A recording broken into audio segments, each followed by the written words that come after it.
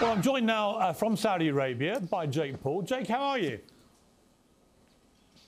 I'm good, man. It's been a long day. Good to speak to you. I know I seen you clown Tommy Fury, so please go easy on me, bro. Please go easy. I actually, while I was waiting to interview you, I watched you guys doing a thing together. Quite interesting, the body language, because both of you have a lot to lose on Sunday night, don't you? You're both unbeaten. A lot of pride at stake, a lot of legacy at stake here. How are you feeling about that? I love it, man. I love big moments. I love the high stakes. This is what I came into this sport to do, is to put on big pay-per-views, big events, and I'm putting it all on the line. The bigger the risk, the bigger the reward. And there's a lot, like you said, on the line. It's UK versus US. It's the Furies versus the Pauls. And I have to go out there and prove that I could beat a professional boxer, because that's been the #1 criticism of my career so far. So I'm super excited for this. I want to go back to before you started boxing briefly, because I'm fascinated about you and your brother. I've got 3 sons in their 20s, all of whom have followed both of you for many years and have wanted me to interview you for many years, actually. You were both 10 and 12, living in Ohio. Your dad was in real estate, your mum was a nurse, and you get given a video camera. And you guys start just mucking around with a video camera. Could you have ever imagined that within 15 years you would become 2 of the biggest internet stars in the world? Definitely not, my friend. This whole journey has been absolutely surreal. To me, it still doesn't make any sense. I feel like I'm living in a dream on a day-to-day basis. But we just have these imaginations and are super creative, and we're willing to put in the work to achieve our dreams and to achieve our goals. But that's part of my inspiration of what drives me every single day, is to prove to other 10 and 12-year-olds out there that, you know, if you start something, if you create a hobby for yourself, if you work hard, you can come from a small town like me and you can really make big things happen in life. Did you have a dream, you guys, when you were young, about how this might play out? Or did you just think, you know what, we're just going to go for it? Because I've seen you talk about, you got to take risks, right? You just have to go for stuff, and then stuff happens. So has this all been almost an accidental journey to where you've got to? Or did you have a game plan? Yeah, look, at first it was sort of a whirlwind, and we were just taking it day by day, video by video. But when we started to make serious money, when we were 16, 17 years old, we realized that this could be a legitimate business. And so we had to, you know, we had 2 options. Do we stay in Ohio and keep making these videos, or do we move to Los Angeles and go for it and try to become actors, get more involved in business, collaborate with the other big YouTubers and Viners at the time? And the choice we made was go to LA, and our parents supported us in that decision. And there we were, you know, months later, 17 and 19 years old in Los Angeles. I didn't know what a manager was. I didn't know what an agent was. I didn't even know what a lawyer did. I had no idea what I was getting myself into. But just showed up every single day and went on tons and tons of auditions and kept on making videos. And before you know it, I booked a role on Disney Channel, and the videos kept going viral, and one thing led to another. How much money have you made? A lot. I don't know. It gets to a point where you make so much that you don't even count it anymore. So yeah, I don't really know.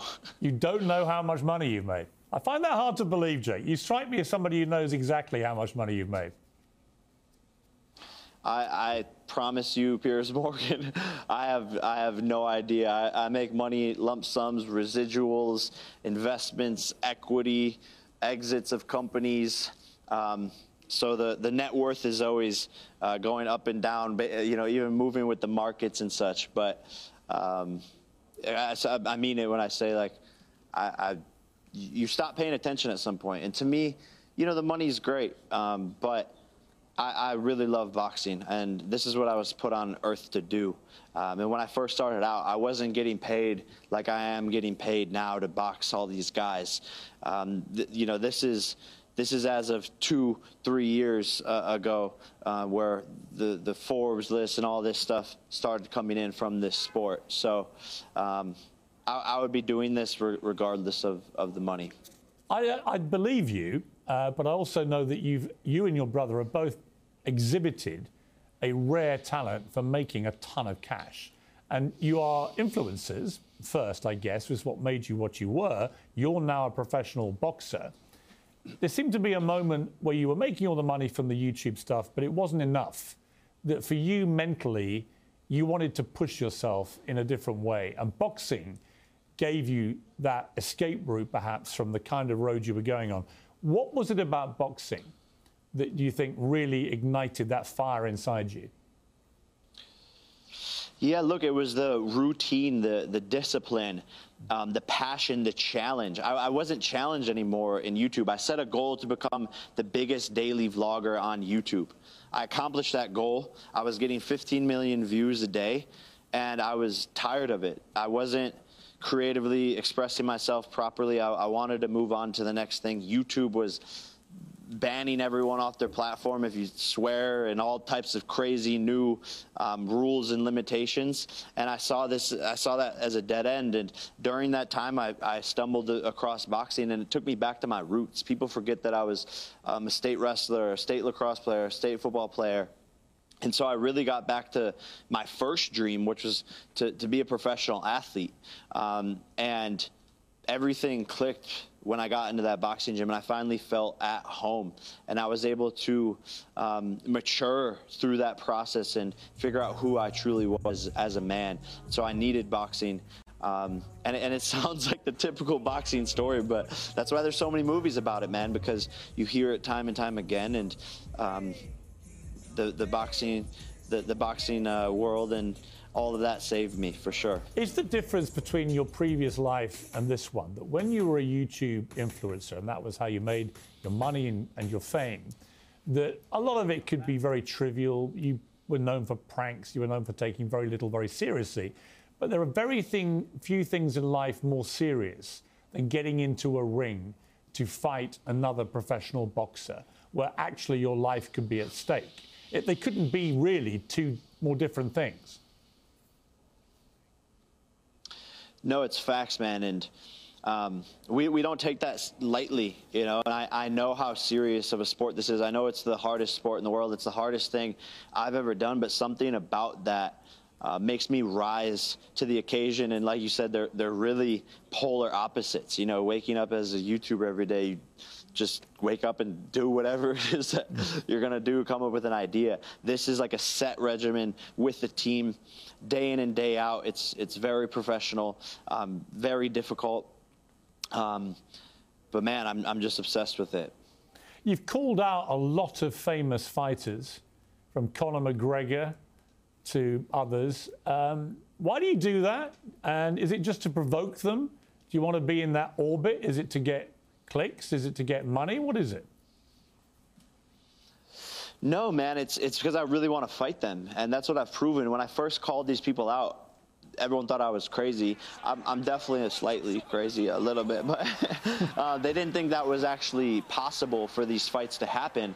And in less than 3 years, I've taken on some of the biggest names in the sport, some combat sports legends. And so, to me, I always saw the vision. I always saw the game plan. I always knew what I was capable of.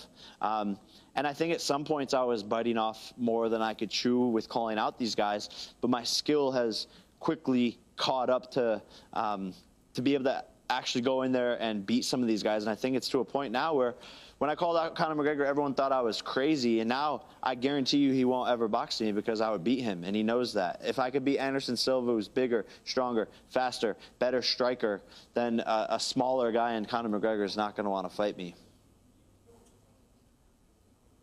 Let me ask you about the fight on Sunday. You're up against a guy, like I said, who's unbeaten.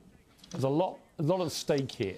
It's a proper fight now. I mean, all the criticism you've taken that you haven't had a proper fight against a sort of lifelong professional boxer, that criticism ends on Sunday night. Do you have any doubt? I hear you guys have agreed now whoever wins takes all the money. And that's a lot of money, nearly $10 million. Have you got any doubt in your head right now that you will win and that you may win by knockout?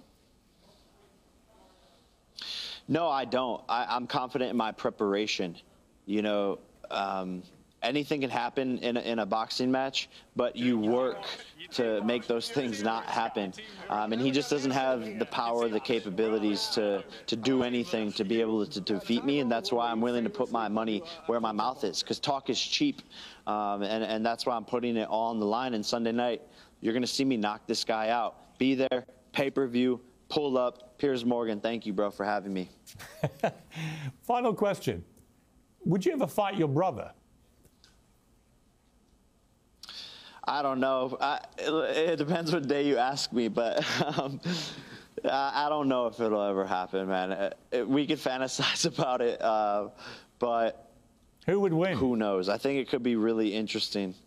I would win. I would win. And that's the tough part is if he's okay with being the older brother that loses, then I would do the fight. But I just don't know if he's going to be okay with that. You know, this is how my younger brothers talk about me. And I still beat them at arm wrestling. Well, good for you, Piers. Actually, the one thing I was going to mention to you, I know you're the king of the internet and you've got 20 million followers on Instagram, but I just checked on Twitter to see how you're doing on that. You only have 4.5 million followers on Twitter. I've got 8.4 million. What does that make me then? You're world famous, Piers, and I think you need to, bro, tag me. Like, you gotta tweet me, tag me, bro. I need some help there on Twitter. You know what, Jake? Because I like you, and because you've given me an uncensored interview, I'm actually going to help you out and get your following up a bit. I'm worried about you languishing down in the 4 millions on Twitter. You know, you need to get that number up a bit. Thank you, bro. Hey, good luck on Sunday. Everyone follow me on Twitter at Jake Paul. Jake Paul the 5 million on Twitter. Thank you. He needs help to get anywhere near me. My friend Cristiano Ronaldo is out in Saudi. Do you think he's going to come to the fight? That's what the rumors are saying, man. And I think Tommy's going to be his masseuse after this, like you said. Ronaldo is known, you know, for having, I think, one of the greatest work ethics of any athlete that's ever played any sport at all. Do you look at someone like him and see a role model? But does he have the greatest masseuse, Tommy Fury? I would actually need to step his game up in that category. I would pay good money to see Tommy be your masseuse. Hey, Jake, thank you very much for your time. I appreciate it. Thank you. Thank you, guys. All the best. Well, a quick update to that end of that conversation. Cristiano Ronaldo has just told me he's going to the fight on Sunday, and he thinks it's going to be a great fight, which many people do. So there we are. You can listen to the Jake Paul and Tommy Fury fight live and for free this Sunday on TalkSport. You download the app, you listen on DAB, or you go to talksport.com.